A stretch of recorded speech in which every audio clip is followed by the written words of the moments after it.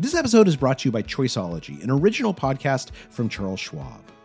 Hosted by Katie Milkman, an award-winning behavioral scientist and author of the best-selling book, How to Change, Choiceology is a show about the psychology and economics behind our decisions. Hear true stories from Nobel laureates, authors, athletes, and everyday people about why we do the things we do. Listen to Choiceology at schwab.com/podcast or wherever you listen.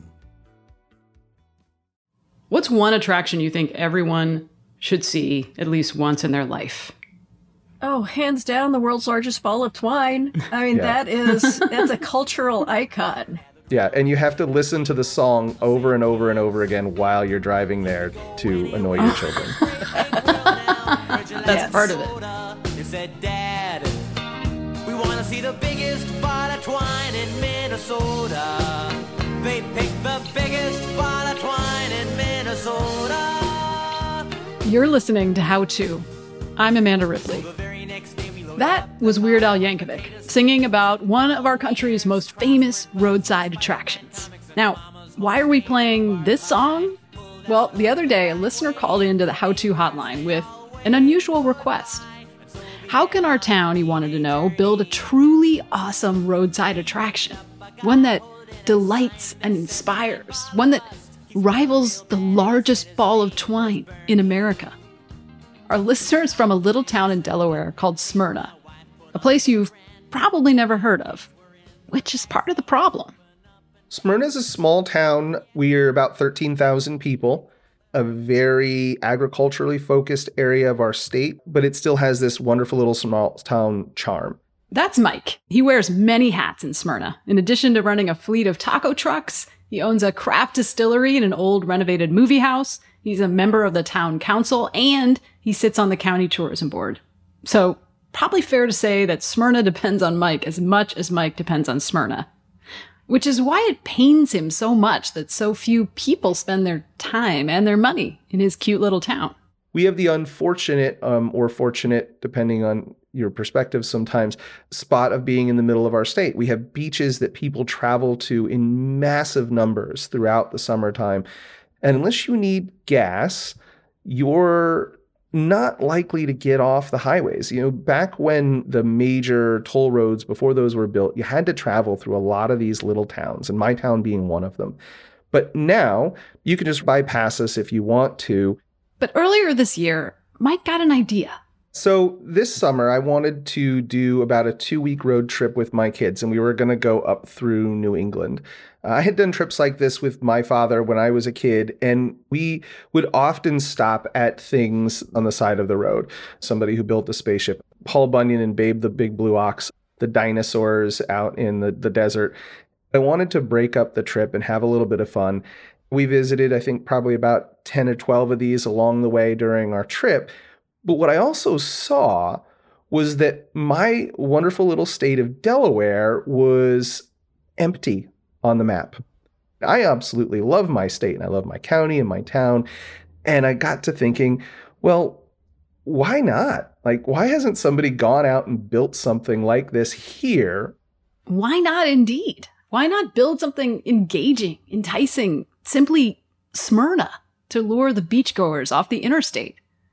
To help Mike figure this out, we found literally the perfect person.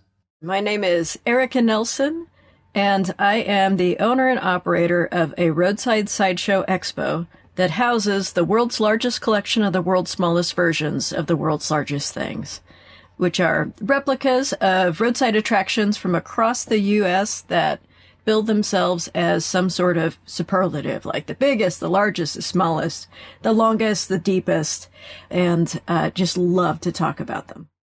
Erica spent years traveling to see hundreds of roadside attractions, and she's built a bunch of large-scale art installations herself. Now she helps towns like Smyrna who want to build their own roadside attractions. Yes, that is a real job.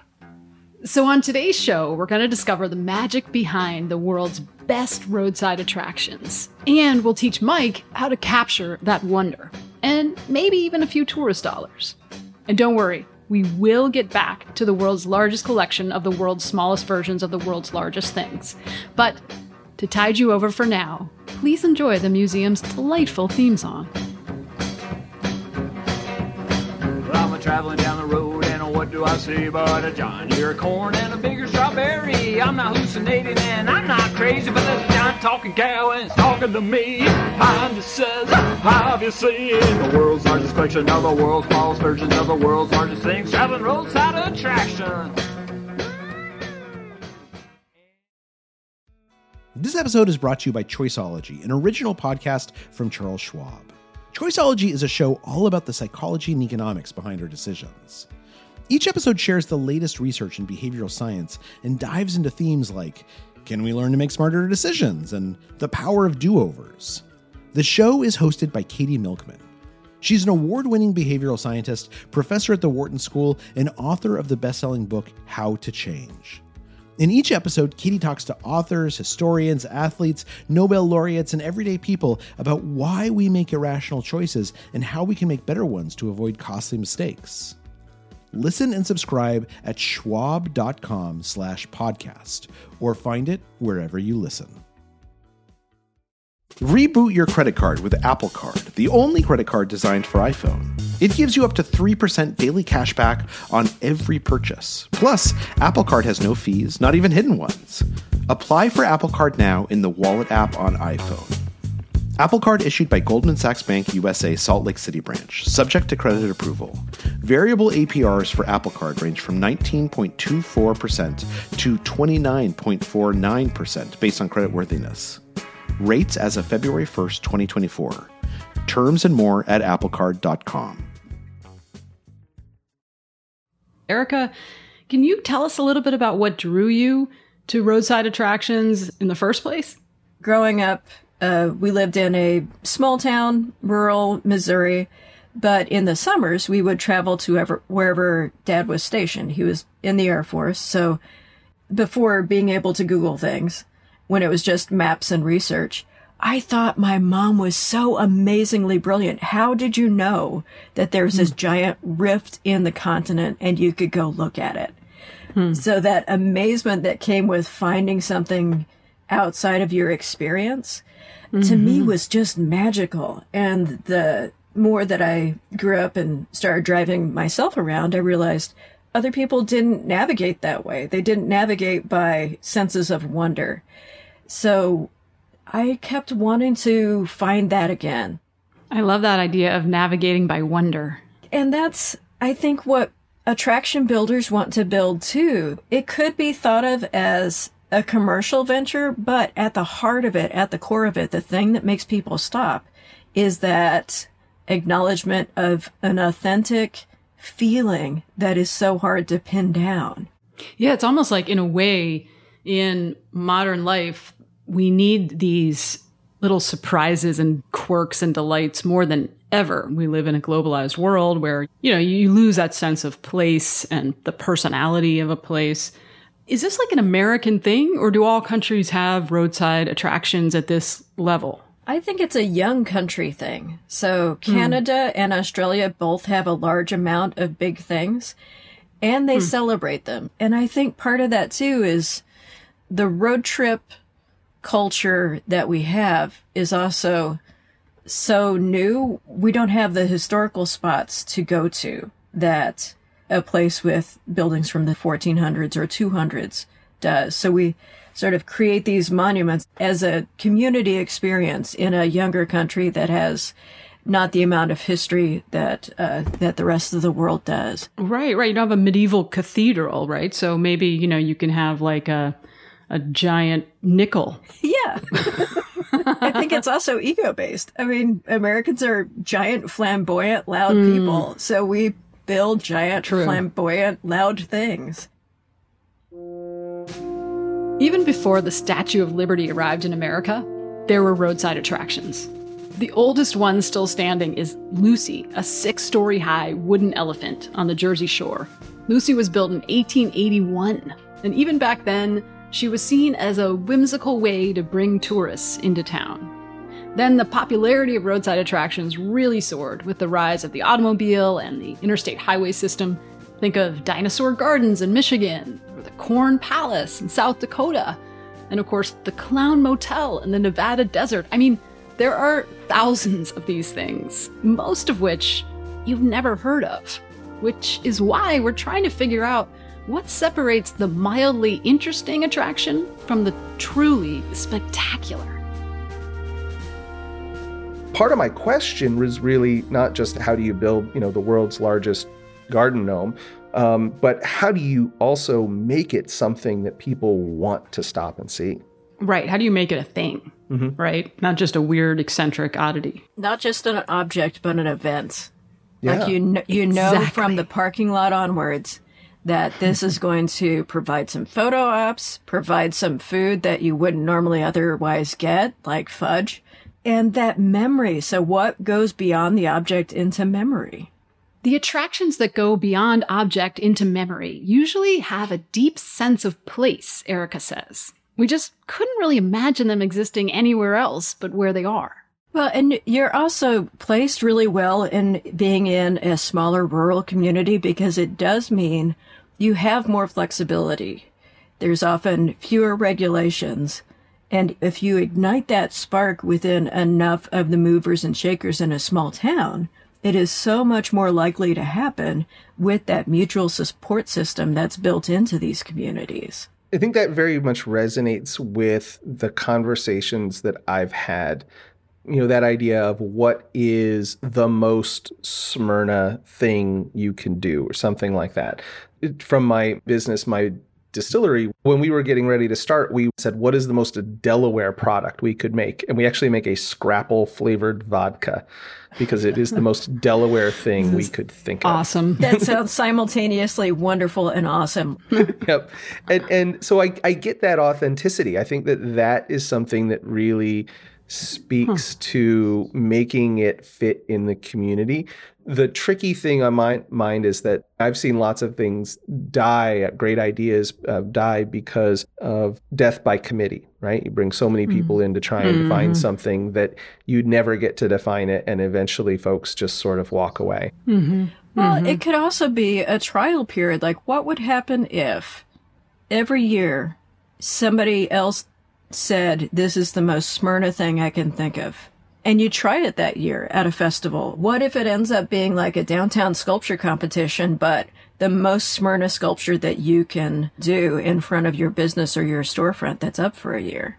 It'd be so much more interesting than the fiberglass plunk art that happens in so many towns that have a committee decide the fiberglass thing and everybody just gets to paint it. And if that happened for 5 to 10 years, which sounds like a long time on this side of it, but when you look backwards, 5 years isn't much, 10 years isn't much. But that'd be a way to sort of crowdsource the wonder and see which ones really fly. If our first rule is to be authentic to your place, then crowdsourcing a point of town pride is our next suggestion. Not only is it a community building exercise to help people get on board, it's also a really good way to test drive ideas. I like that. I totally agree with the not wanting to be the homogenous sort of plunk art, as you referred to it, of, everybody paints a cow or something. One of the other things that I considered when thinking about this is it seems like there's a little bit of controversy might be a good thing about a roadside attraction versus trying to find something that everyone agrees with. And nobody's ever going to agree, but this could be a way to start civil conversation again. So it could do the same amount of community building as that final thing could be. What are some of the biggest mistakes people or towns make when trying to do this? I think sometimes people don't go big enough. Like in Nederland, Colorado, they have a festival called Frozen Dead Guy Days because a man cryogenically froze himself, and somebody in Nederland thought, hey, this is really bizarre and unique, so let's have a festival called Frozen Dead Guy Days. And so now they do it annually, but if it had just been a whisper of an idea, if there hadn't been somebody who goes, yes, this is amazing and bizarre and we should celebrate it in a big way, then it just kind of peters out. Okay, so we've got 2 rules at least so far. One is be authentic to your place. And the next sounds like it's go big or go home. Yeah. And like commit. Yeah. And there are going to always be the naysayers. And I think we're so afraid of being rejected by our own town or rejected by somebody saying, oh, well, that's silly or that's ridiculous. Those are always going to be out there. So if you decide up front that I don't care, I know this is awesome, and you go for it, you can embrace all the people who aren't going to like it up front and go, hey, you know what? This isn't your cup of tea. You don't want Scrapple flavored vodka? I get you. This isn't for you. This is for all the other people out there who are wanting to try it. Yeah, I feel like Mike, you can do this, right? I mean, I'm sure there are people who didn't think Scrapple vodka was a good idea. You did it anyway. Yeah. In fact, I think it was all of us didn't think it was a good idea. and it was the world around us who told us differently. So the opportunity to be wrong and happy about it is a nice thing to have. But I really like the idea of that go big or go home sort of approach to it, because as some of the things that I've seen along the way, and like the things that we stopped at, they were interesting ideas, but it just seemed like it could be so much more. But it seems like being open to those ideas is really important. Imagining that it could be way bigger than what it is, and you sort of swing for the fences right off the bat. Yeah, and if you eliminate well, that's not going to work, because if you just take that out of the equation, and even within yourself, force the brainstorming to be positive of what would be the craziest end to this idea, and seeing where you fall within that. If there were no constraints and money were not an object and you could not fail, what would it be? Does anything come to mind? So one of the oddest things, our community has a long history of trapping, and Smyrna is or was known as a place where people would go to get muskrats. And eating muskrat is an old tradition around here, not something that I've partaken of, but there used to be restaurants in our town that served it, right? They kind of remember it as something that you had to do rather than something that you wanted to do. Yeah, but you've got muskrat love right there. Looks like muskrat love.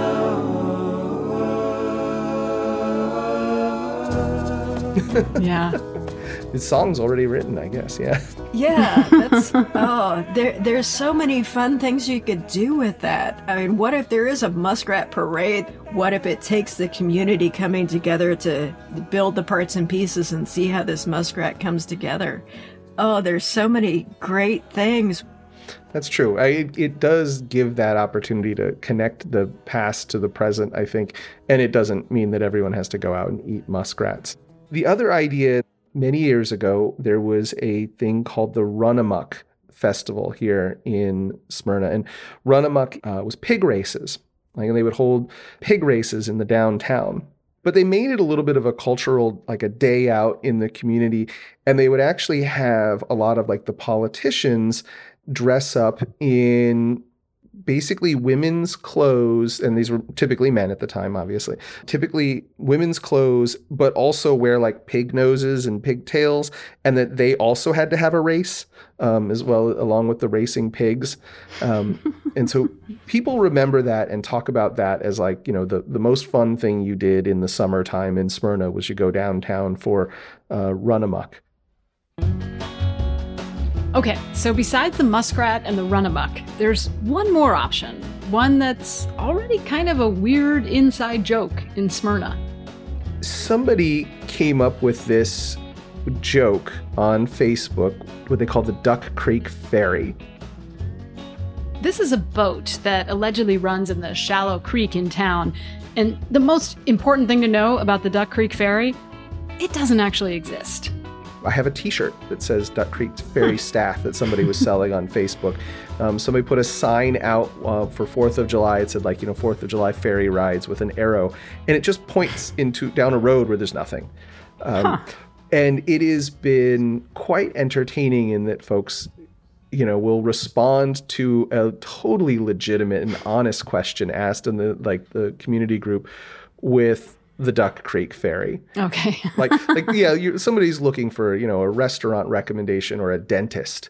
And somebody follows up with like, oh yeah, no, I get my teeth done on the Duck Creek Ferry, the true origins of it. I'm not 100% sure, but I've met some of the people who have really embraced it. And then I've come across people who it absolutely infuriates.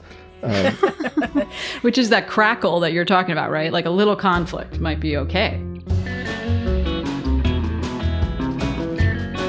So we've got a few zany ideas, but does Smyrna have to build the world's largest muskrat for people to care? How much does a world record actually matter? We'll find out right after the break.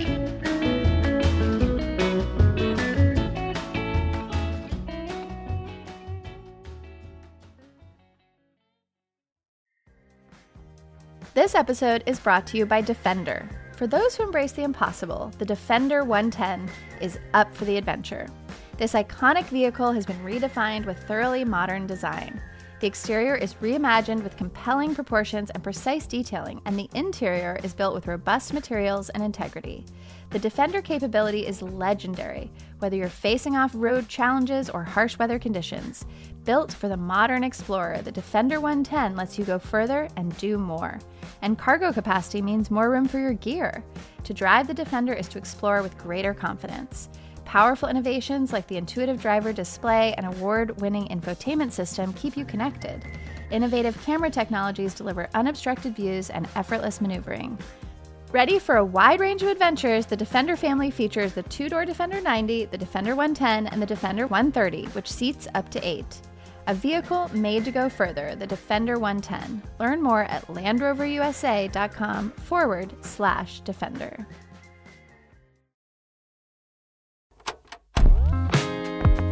If you rely on How To help you with your zany ideas, the best way to support this show is by joining Slate Plus, Slate's membership program. Members never hear another ad on our podcast or any other Slate podcast. How great is that? You also get free and total access to Slate's website. So I hope you'll join if you can. To sign up now, go to slate.com/howtoplus. Again, that's slate.com/howtoplus. Thanks.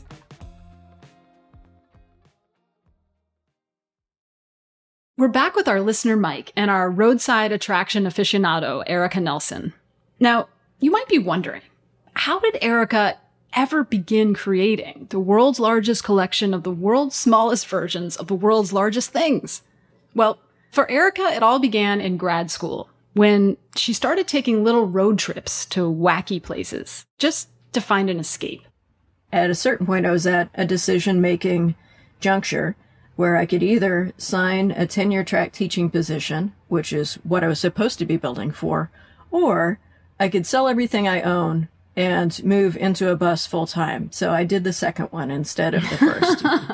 Oh my gosh, good for you. That's awesome. And because, I've always figured you can always sign another piece of paper, but how often can you follow the dream that when you're older, it might be harder to travel, or you might know more and realize that's a really bad set of decisions. You know too much. Yeah.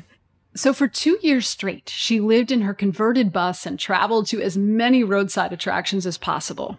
Eventually, she landed in Lucas, Kansas, a tiny town of 400 people where art is at the heart of the town. This is the longest I've lived anywhere, but I could purchase the house right next to a roadside attraction that was built between 1907 and 1932. And it's this bizarre, amazing 3-story sculptural set of politics at the turn of the last century called the Garden of Eden. When someone like Erica says that something is bizarre and amazing, you gotta listen. The Garden of Eden is a folk art funhouse with dozens of sculptures, and even a glass-covered coffin holding the artist and his wife. If you're ever passing through Kansas on I-70, it's definitely worth a pit stop. And this turned out to be the perfect neighbor for Erica's own growing collection of oddities. And as I saw more and more World's Largest, I started thinking, oh, this would be kind of funny if I just started making World's Smallest of the World's Largest. Yes. And then suddenly you have a collection. And then it just made sense to compound it into the World's Largest collection of the World's Smallest versions of the World's Largest things. when you spoke to the Wall Street Journal a while ago, I believe you said, no one expects anything out of Kansas. So that gives you a permission slip to do whatever the hell you want. Yeah. And that is also the glory of these small towns, which I was kind of referring to earlier. You can fully work through an idea and then spring it on people. And they're like, how did that happen? Well, it took us 5 years and you just weren't paying attention. So, pa-pow! Yeah, I mean, I guess, Mike, is it fair to say, like, people don't expect a ton out of Delaware, so that gives you a permission slip to do whatever the hell you want? Is that right? Yeah, I think it actually is. Right, being underestimated is kind of an opportunity. Erica, can you think of any example of another town like Smyrna that was sort of casting about for a roadside attraction idea and then hit upon a good one? One of my favorite sets of stories is from Washington State, where there were a couple of world's largest things that kind of came together. One community, Long Beach, is known for gooey ducks, which are some pretty awful-looking sea creatures that taste good. So in their annual clam festival, it's a type of clam, they created this giant frying pan for their gooey duck festival. But before the festival, they would have all of the clam queens ride in the giant pan down the main street. So that to me is pretty amazing. But it gets even better when they went to a neighboring town that was famed for chickens, and they decided to make a giant egg, which isn't super spectacular on its own right. But at one point, the giant pan came to the town with the giant egg, and it was still an operating pan. So they got the egg queen from the egg town, jumped in the pan with slabs of bacon strapped to her feet, and skated around the pan to grease it to make the world's largest omelet in the world's largest pan at the site of the world's largest egg. Whoa. So all of these components by themselves are pretty neat, but it's the story that compounds in the region that I think has the super potential to the gestalt of making the whole so much greater than its parts, because they're crazy stories that you can't make up, which wouldn't have happened with just the egg, or wouldn't have happened with just the pan, but took that magic of bacon feet to tie it all together. All this talk of the world's largest omelet raises the big question. Should towns try to set a Guinness World Record with their attraction?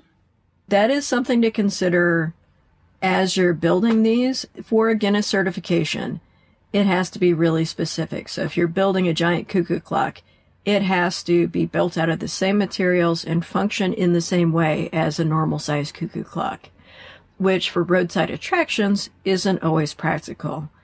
But there is a town, Casey, Illinois, who has navigated this really well. They decided to be a small town with big things. So they didn't land on one idea. They just create a series of large things. And some of them are Guinness certified and some of them aren't. But they still embrace both of them.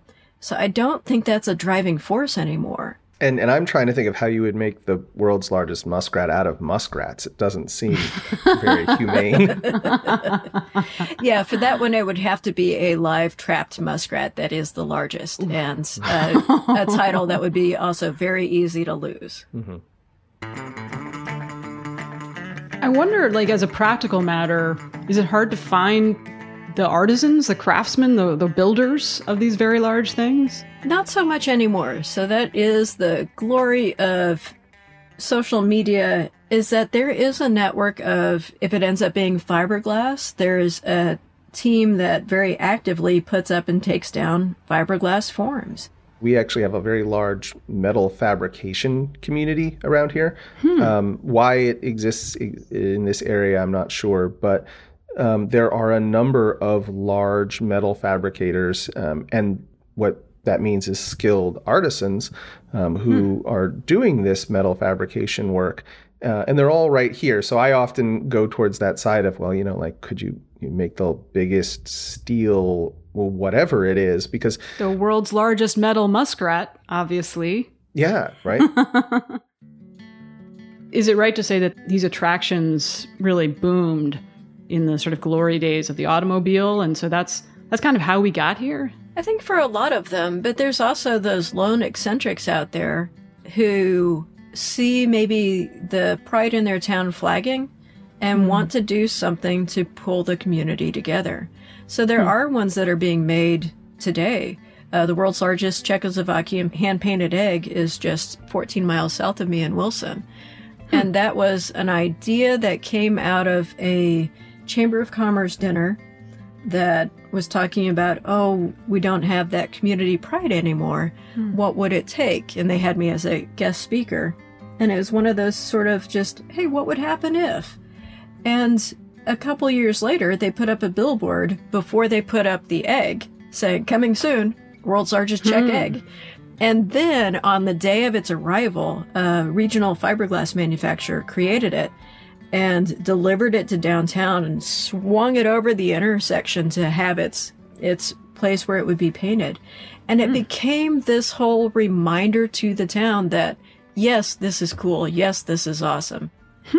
That's great. And I'm looking at a picture of it. It's quite attractive, actually. Yeah, it's really well done. Yeah, and huge. It really was this community on the brink of, do we keep going or do we say, all right, that's it? And they chose to keep going. It's awesome. So it's not like all roadside attractions happened 50 years ago or 100 years ago, that they're still vibrant. There's new ones happening. And I think probably one coming soon to Smyrna, Delaware. No, I think I'm more encouraged. I really like the little pieces of sort of maybe a couple of the rules that you talked about, Erica. I also really like some of the idea that you don't have to chase like the Guinness piece and that idea of authenticity. Those, I think, are things that really resonate very well with me because I like the idea of irreverence. And part of me was afraid that I was going to hear from you like, oh yeah, always take whatever it is, the whatever was the biggest industry in your town, and that's the thing that's going to work. And I'm glad that wasn't the answer. Yeah, because there are other towns that had that industry too. So it's really diving down to the superlative that might not be the biggest. Yeah. The superlative that might not be the biggest. So there's something that's sort of the essence. Like basically, you have to distill Smyrna, it sounds like. And it sounds like Mike is perfectly primed to do that. Yes, nobody else. There you go. The right man for the job.